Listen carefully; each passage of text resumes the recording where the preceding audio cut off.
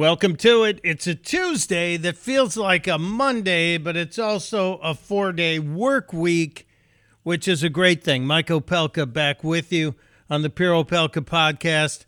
Yeah, we've been out of touch for a while. Had some technical issues. I think we got them straightened out.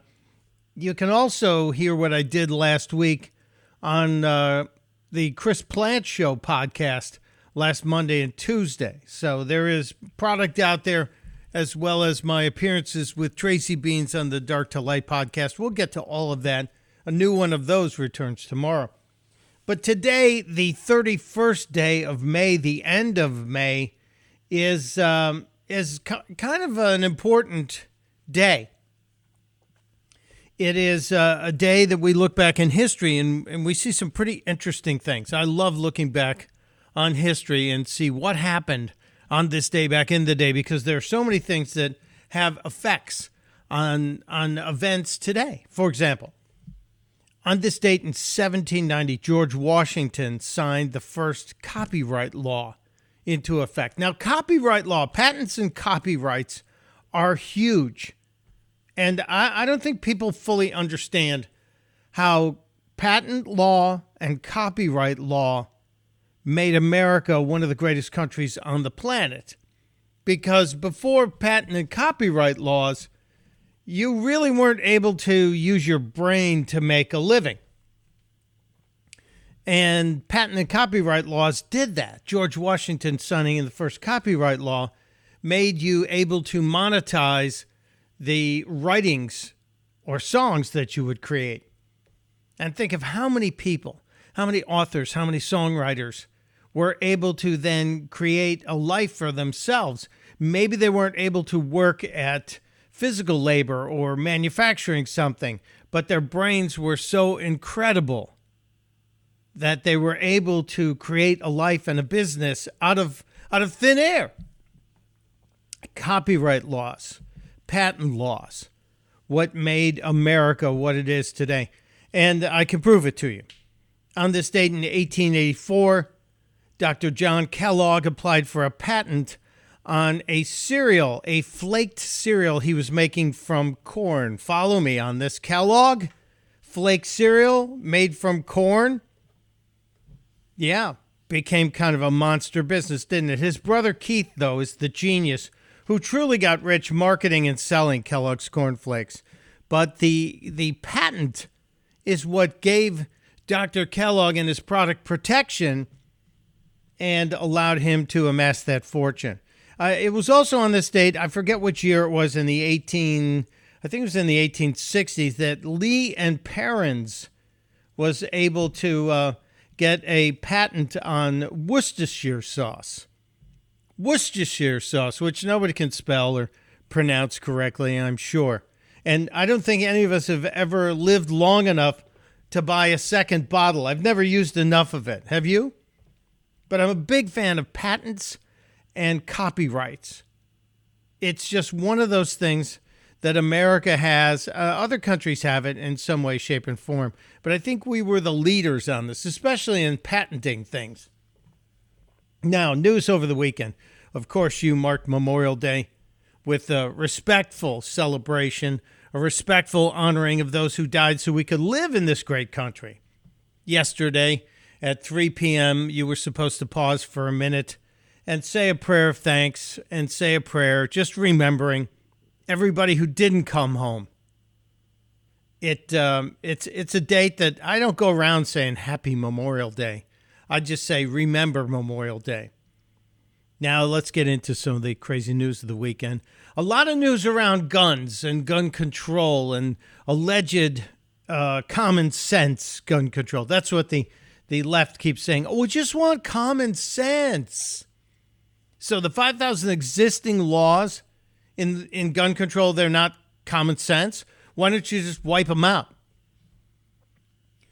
Congressman Thomas Massie from Kentucky, my buddy Thomas Massie, is planning on getting the Gun-Free School Zone Act repealed. He wants Congress to repeal the Gun-Free School Zone Act. Why?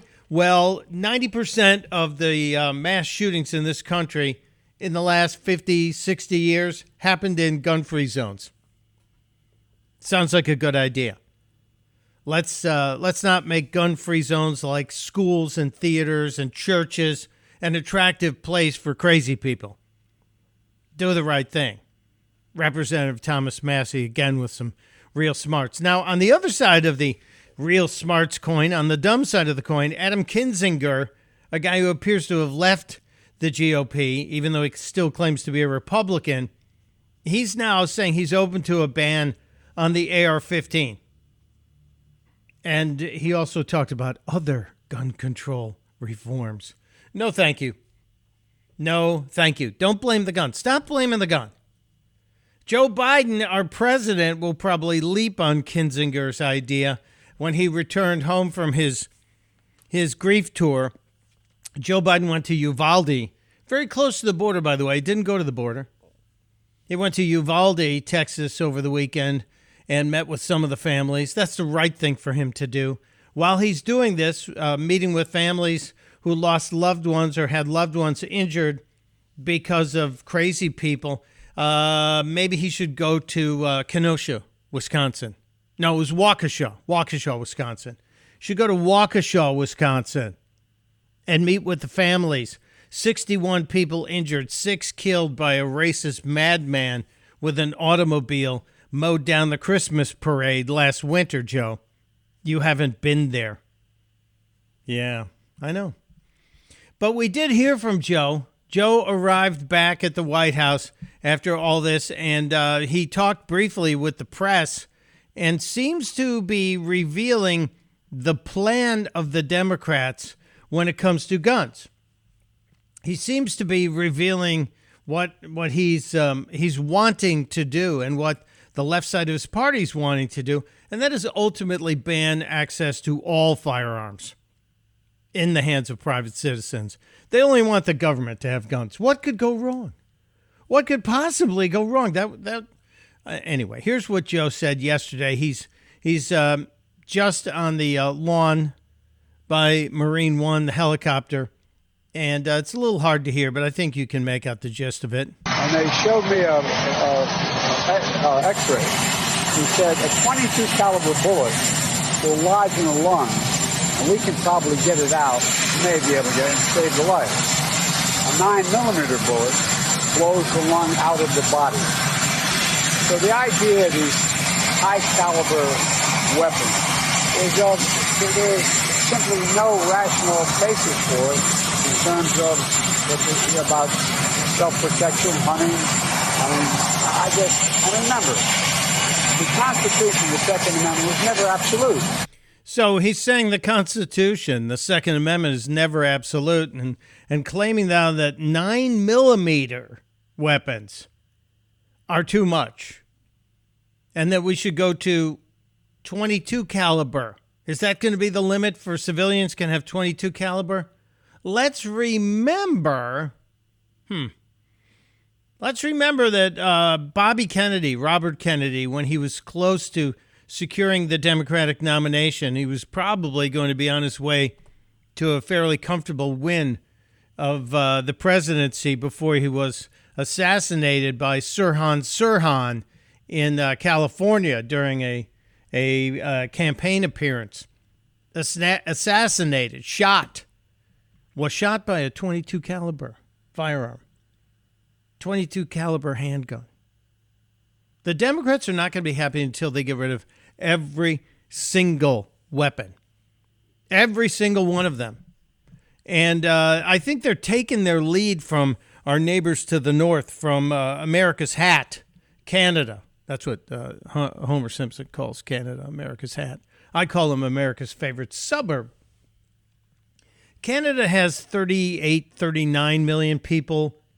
We have 320 million people. We shouldn't be taking our cues from Canada. Yeah, we can listen to them. But Canada, we've outclassed you on so many levels. You've been by our side in a couple of wars. But I really think you're in the minors, we're in the majors. Let's not try and live by what Canada does. And yesterday, Canada's Prime Minister, Justin Trudeau, he said the quiet part really loudly about what Canada's going to do when it comes to guns and firearms. 2 years ago, our government banned 1,500 models of assault-style weapons, including the Ruger Mini-14 used at Polytechnique and the AR-15. We also expanded background checks to keep firearms out of the wrong hands. We did it because it was what responsible leadership required us to do. So if you didn't expand background checks or ban these weapons, you would have been irresponsible. So he's calling us irresponsible. And, you know, the Democrats don't like the Canadians calling us irresponsible. So they're already mad about that. But continue, Mr. Prime Minister. Last summer, during the campaign, some politicians said they would make assault-style weapons legal again. Not only did we stand up to them, but we promised to go even further to protect our communities. Now, as he's saying this, you can't see the video, but there's a whole bunch of people behind him, and most of them are wearing masks. I thought we were done with all that. Just an irritating sidebar. But here's Prime Minister Trudeau laying down the hammer here on what he wants to do when he talks about going further. And so today, we're moving forward. Oh, no. We're introducing legislation to implement a national freeze on handgun ownership. A freeze on handgun ownership.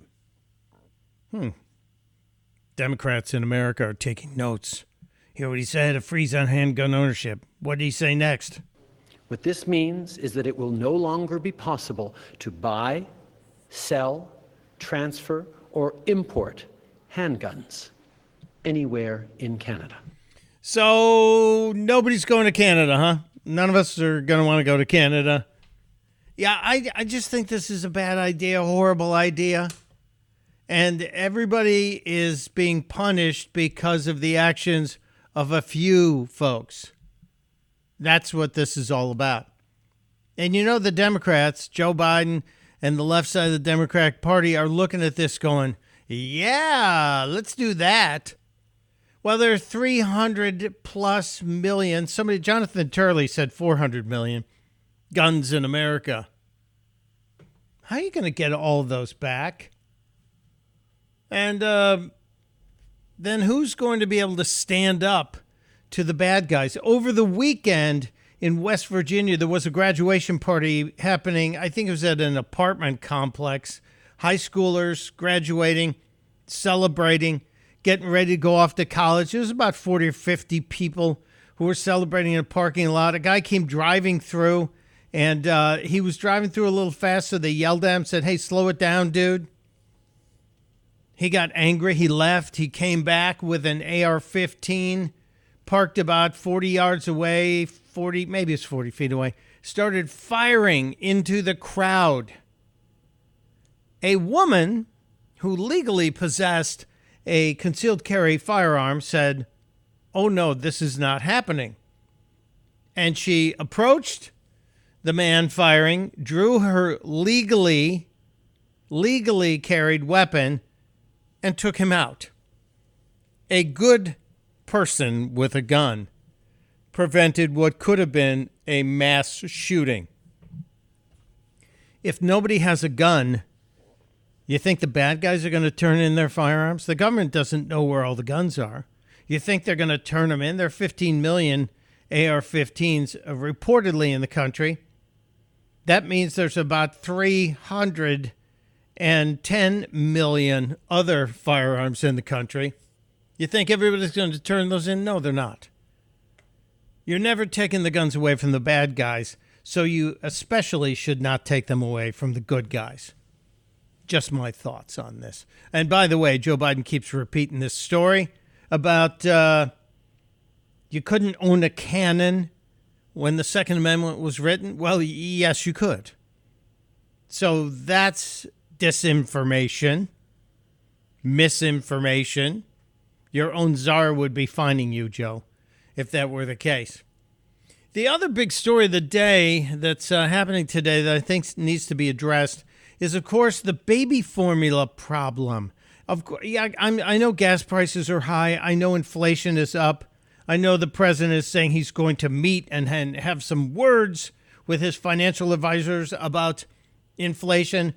Couldn't you guys have just picked up the phone and talked? Couldn't you have done Zoom meetings every day for the past 6 months, or since you went into office and we saw inflation climbing since you took office? That's how you campaigned, via Zoom and from the basement. Couldn't you go to the basement of the White House and pretend you're campaigning and talk to all your people and get good advice? No, you can't, because you don't have good advice from people. On top of the gas prices, on top of the inflation, is the baby formula crisis. It's not just a problem, it's a crisis. And I think this was ABC News appears to be even turning on the president and reporting on the baby formula crisis. This story aired over the weekend.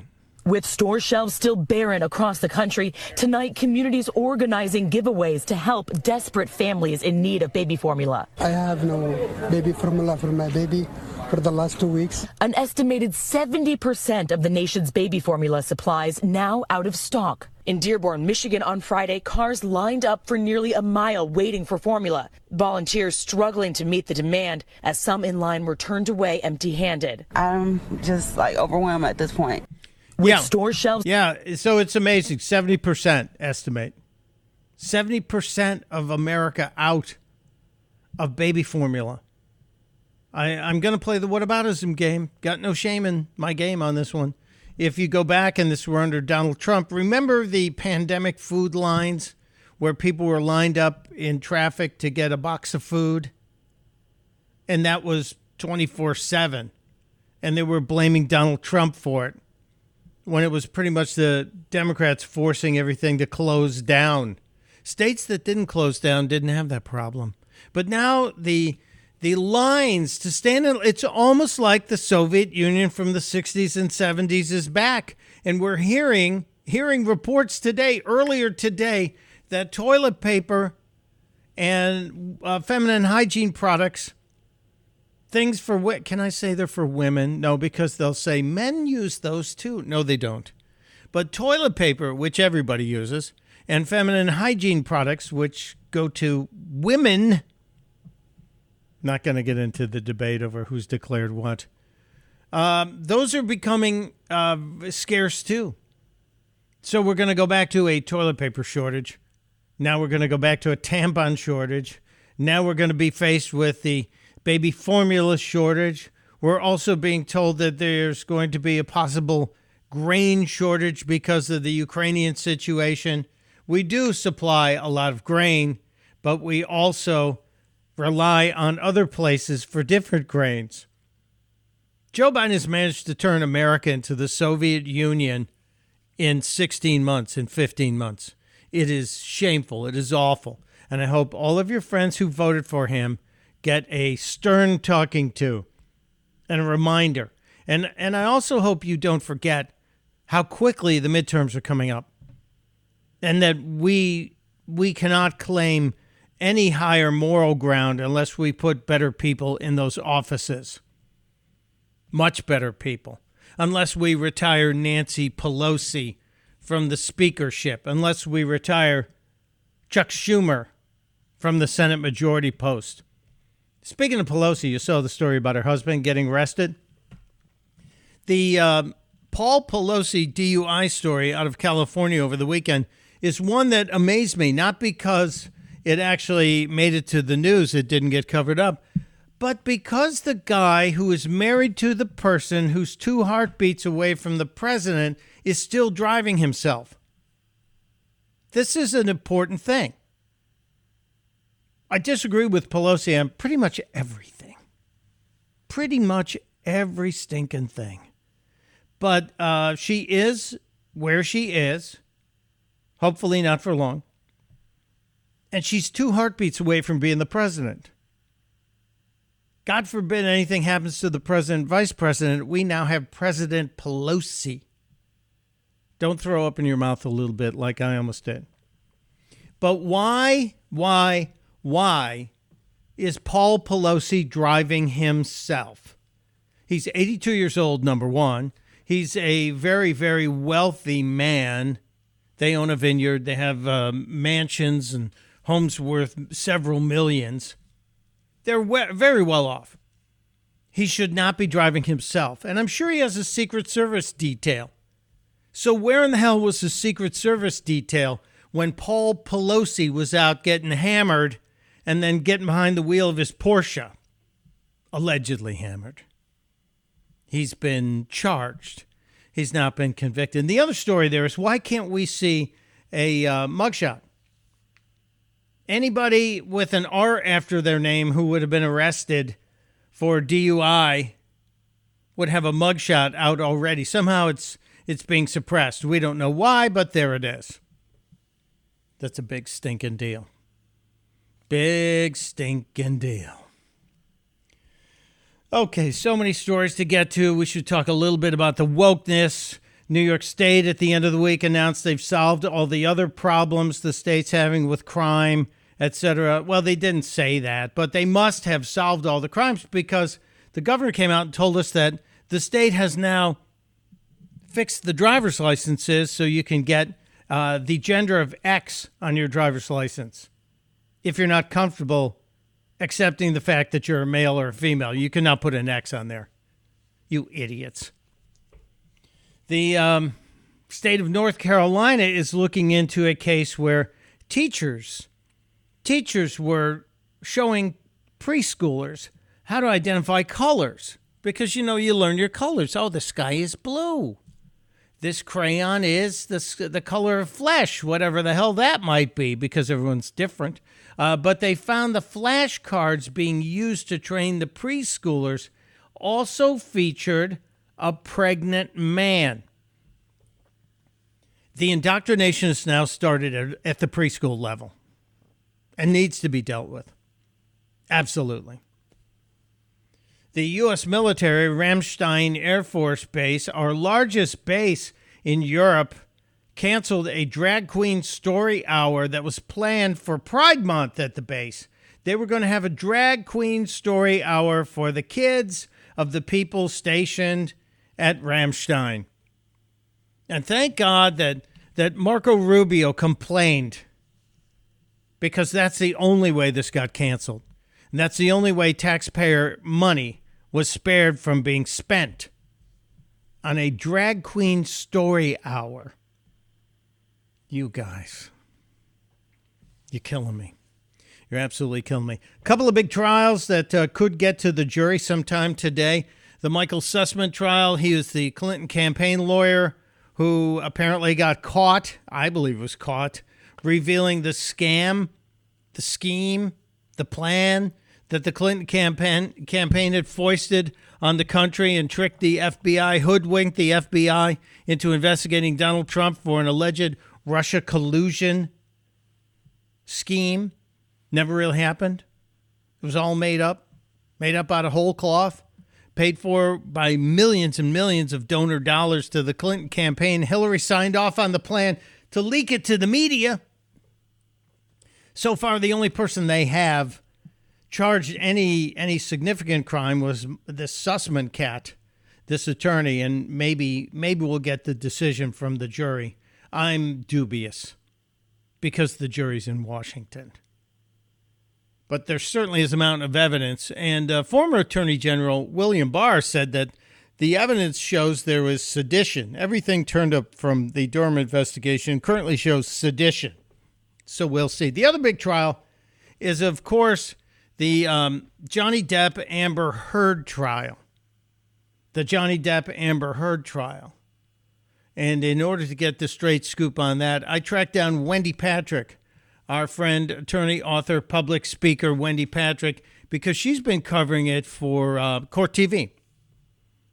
And so Wendy's joining us to explain whether or not this trial is ever going to end. Wendy, will it ever end? Well, it has to wrap up, and, we are probably just thrilled that we're going to have some closure here. And I don't mean closure as to we know what the jury is going to find, but I don't know whether anybody who's been watching this can take another day of this kind of testimony. I mean, obviously, the testimony from the parties, we'll just call them that, has been very emotional. It's been toxic. It's hard to listen to. It's vicariously traumatic for all of us that have followed it. But it's also true that this just can't go back and forth forever. A jury's going to have to get back in that deliberation room and decide, as toxic as this relationship was, as wrong as it was for these two people to be together, do they think either side has proved not domestic violence, but defamation? Yeah, that's the case, and they're both asking for money. And I'm one of those people who believes Johnny Depp probably had a little bit higher ground than his ex Amber Heard. Who knows? And that the jury's going to look at both of them. Just my guess, Winnie. Jury's going to look at both of them and go, look, you're both behaved badly. Johnny behaved less badly. You get $1. That's all you get because you don't need any more. And that's my thinking, because these kind of suits tend to go that way. Am I wrong on that? Isn't that kind of a trend with some of these high-profile suits where the people really don't seem to need the money? Well, that's just it. And, jurors aren't supposed to take that into consideration, but they will, because if Johnny really lost his lucrative Pirates of the Caribbean franchise and his spot in the most latest installment of the movie, I mean, that franchise really turned his life around. If that's true, that what that op-ed piece cost him now if you can prove that, if the jury believes he's proven that, well, then that's significant. But so, too, you look at Amber's suit, and did she lose out on opportunities because of what Johnny's lawyer said? So they're going to have to find causation in addition to basically getting over that truth as a defense.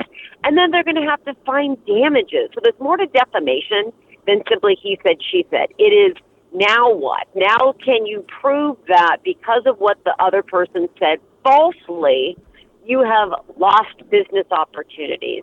You have been passed over in favor of other actors or actresses because now you're damaged goods because of what these statements have done for your career and to your reputation. So there's much more to it that a jury's going to have to decide than the highlights reel that many of us have been watching on TV. Yeah, and you bring up damaged goods, and I wonder if either or both of them thought, maybe we damaged ourselves just a little more by doing this. They might have become even more damaged goods by hanging their dirty laundry in public. Just a thought, just throwing that out there. Wendy, as I go back through my memories of it, I remember the moments that popped up on social media because I wasn't able to be as deeply ingrained in it. I remember Johnny Depp smirking after being called old and boring, which I thought was pretty funny to watch him react to that. He gave really intense personal testimony. Then there was the dog in the bed incident. Was it the dog that left the package there or not? Amber Heard with the audio talking about "I hit you." How many times did we set a court record for objection, hearsay, Your Honor? Yeah, you know what? There was so much to the trial, and obviously the hearsay rules are very different when you're talking about parties making the statements. But there were a lot of objections. It was a very contentious case. It's unusual to have this kind of a dueling defamation countersuit. It's also interesting that one of them is suing for 50% more than the other. I mean, even the numbers that they're suing for, I think, were interesting. But at the end of the day, as fascinating as the public found this trial, it is going to be over, and a jury's going to have to come back with a verdict. And, you mentioned $1. I cannot tell you how many people I know that have said at the end of the day, this trial probably hurt their reputations even more than the bare allegations themselves. And at the end of the day, maybe they're just going to say, look, both of you take $1 out of your wallet and exchange the dollar bills. There you go. Yes. So it'll be interesting to see what the jury does with all of this. And that's my thinking. That's like the parental wisdom on this. And I'm reminded of, and I think it was a Donald Trump lawsuit against the NFL by the original USFL that was trying to compete with the NFL, and they said that they were being held up unfairly. And I think Trump won that case, but he got $1. And since he had sued for treble damages, he got $3 in total. So that's where I'm going with this. And now, how long does this take? But what's going to probably happen here in terms of the, what are both parties going to get? Regardless of what a jury does, there was also some sentiment expressed during the course of the trial that both parties wanted to clear their name. And why is that? That's because earning potential matters and may very well be tied to unsavory or unseemly allegations like domestic violence. So these are the kinds of things that both sides might believe, regardless of whether they need the money or not, they may be able to salvage their careers through being cleared, quote unquote, by a jury. Now, you mentioned something that was interesting and that also I think a lot of people would agree with. It's hard to argue that given what we've sat through for the last several weeks, that any of that helps either of their careers. But that's not necessarily what they might have believed going into this. So, that'll remain to be seen. Sometimes I'm always surprised by how drama sells. So maybe it's true that both will have maybe different kinds of roles offered to them. Because remember, part of the jury's analysis is going to be, how did two actors come across on the witness stand? How ironic is that?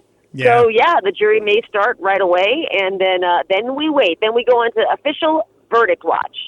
I bet you the verdict is over quickly. Wendy, I will apply a Hollywood axiom to your theory or your discussion of whether or not this verdict, either way, will help either of their careers.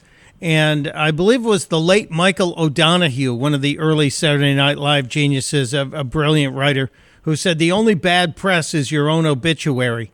And I think that's true in Hollywood. I think that still holds up. So they will bring press no matter what they do. It'll be the first film since the trial. It'll be the first stage show since the trial, whatever it is.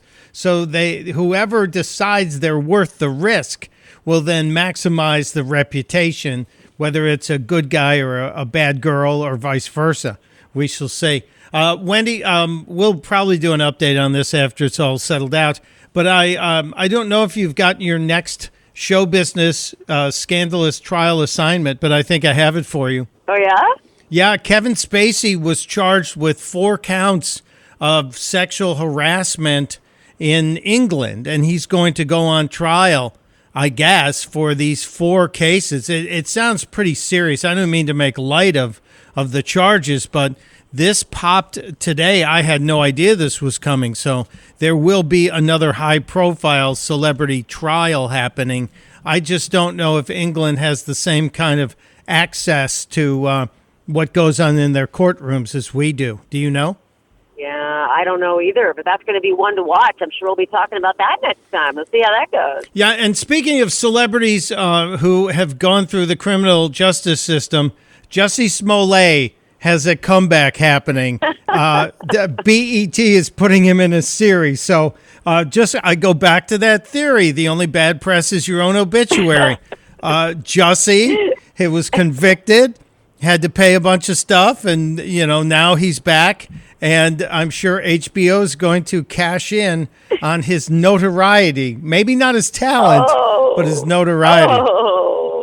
Oh, my goodness. You know what? That's one to watch, too. Let's follow that. Let's follow Jussie Smollett through that as well. See how he does. See if his heart's in it. I don't think Subway's going to sponsor it. That's all I'm saying. No, probably not. Way. Well, Wendy Patrick, my friend, as I always say, you are a gem, and everybody needs to follow Wendy. She has great stuff on Twitter. And are you going to be on TV again for the wrap up of this trial? Well, we'll see. There's always something new coming up, always something new to talk about. But hopefully, definitely when the verdicts come in. So that'll be something to watch. My guess is next week sometime. Okay. Well, you ping me and I'll tell everybody, and we'll all watch together and cheer you on. Oh, sounds good. Thanks, Mike. I have no faith it's ever going to end. But thank you, Wendy Patrick. Before I get out of here today, I think we need a little winner's wisdom, don't we? From my friend Jim Stovall, the man behind the Narrative Television Network. Let's get Jim in here. He's next on the Pure Opelka podcast. This time of year, as we go from the end of the school year into summer, I am keenly aware of how many commencement addresses are going on out there. And I've never been asked to do one of these, but our next guest, our regular guest, our friend Jim Stovall, the author, entrepreneur, just great inspiration and a great public speaker, I'm guessing has probably given a few of these. Jim, welcome back. Are you a regular on the commencement address? I guess, is there a league of some kind where you go around from college to college barnstorming with wisdom? I don't know that there's a league. I've done several of them, high school and college, and I find that commencements are places where the most wisdom is passed out when the least number of people are paying any attention to anything you say, and that's important. And I particularly to high school ones, I tell them that there have been some pretty tragic things happen to young people in the aftermath of their graduation. So really, have fun and keep your head on straight and survive the evening and the summer. And, and the old saying is true, commencement means the beginning. Education starts right now. Hopefully you have learned how to learn at this point. And going forward, you need to pay attention to what you're going to learn. That's like a mini commencement address from Jim Stovall. Do you have on your computer or in your desk a commencement template that you would just then plug in the modern stuff of the day, and you begin with the standard line, like you said, commencement is about the beginning, and you're about to begin your life, and then you modernize it? As a professional speaker, I guess you would say, I have about 3 hours of material, and then I run low. The people that the people in the ministry who speak every week or teachers, they amaze me because I have 3 hours of material. And I found out a long time ago it's a whole lot easier to find a new audience than new material. So I move around a lot. But for me, it's just how long do you want me to speak? And then in my mind, I visualize it like cars on a train. I know how long everything is. And okay, we'll put this together with that and that. And then, of course, you've always got to know your audience and be aware of what's gone on and what's happened, and I don't care what you had planned. If there's a school shooting or some tragic thing or Ukraine, you've certainly got to pace yourself with that. Do you remember the speaker at your college commencement? Yes, and it will shock a lot of people. It was the Reverend Jesse Jackson came and spoke, and I remember our college president saying, I don't agree with everything this man says, but we need to listen to him. And I thought it was a just the delivery, the speech, it was amazing.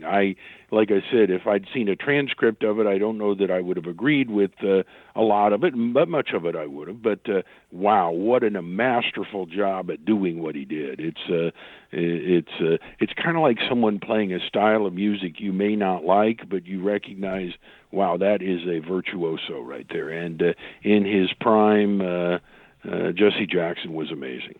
That is such an important statement. That whole analysis of Jesse Jackson is something we all need to realize needs to be a part of our brains. And I wish people who disagree with us could see the same thing, is to not block out the opportunity to hear a different message because you're afraid that you're going to be so opposed to it, so diametrically opposed to it, you actually might miss something.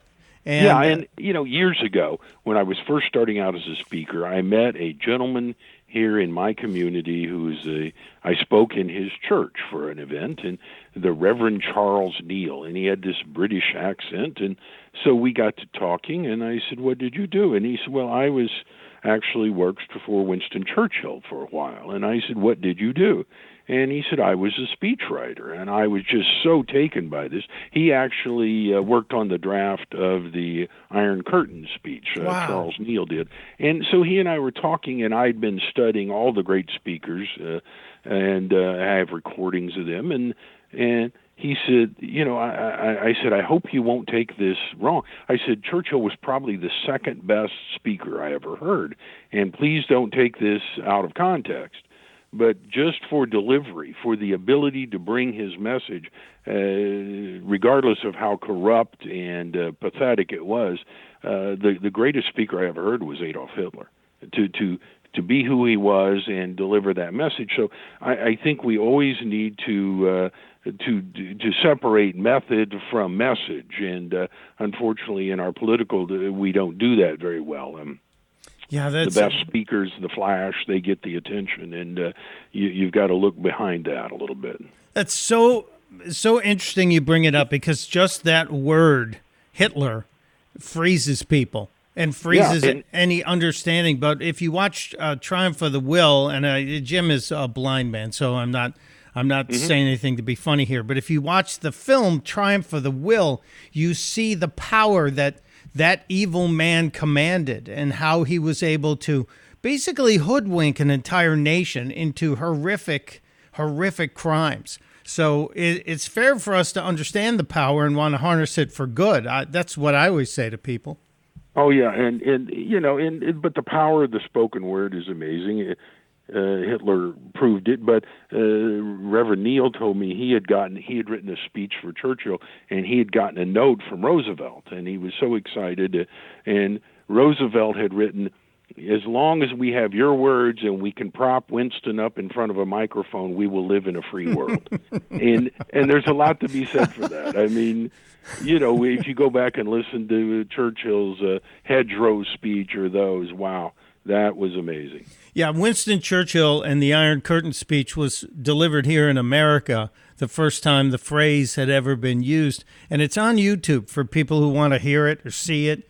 And it really is worth your while. I know I'm a history geek, not as much of a history geek as a lot of people, but those speeches are things that really they get implanted into your soul, and I encourage everybody to check them out. Jim, I don't want to cut short this week's Winter's Wisdom column. The reason I went to commencement speeches and speeches that mean so much is because this week's Winter's Wisdom column, entitled A Letter to Myself, kind of sounded like it might be a way to give yourself your own commencement speech. Am I way off on this one? No, you're right on the money. I was in an event not long ago, getting ready to speak, and they had an exercise before me, and it was to write a letter to your young self. And I thought, what an amazing thing! And it's an exercise in priorities, because when I was a teenager or young adult, I mean, the whole life came down to the next football game, getting the right date, and being cool. And I don't put a lot of emphasis in being cool anymore, and it's probably a good thing. That would not I would not fare well in that. But and the things you used to prioritize, and it's not a matter always of how well we do what we do.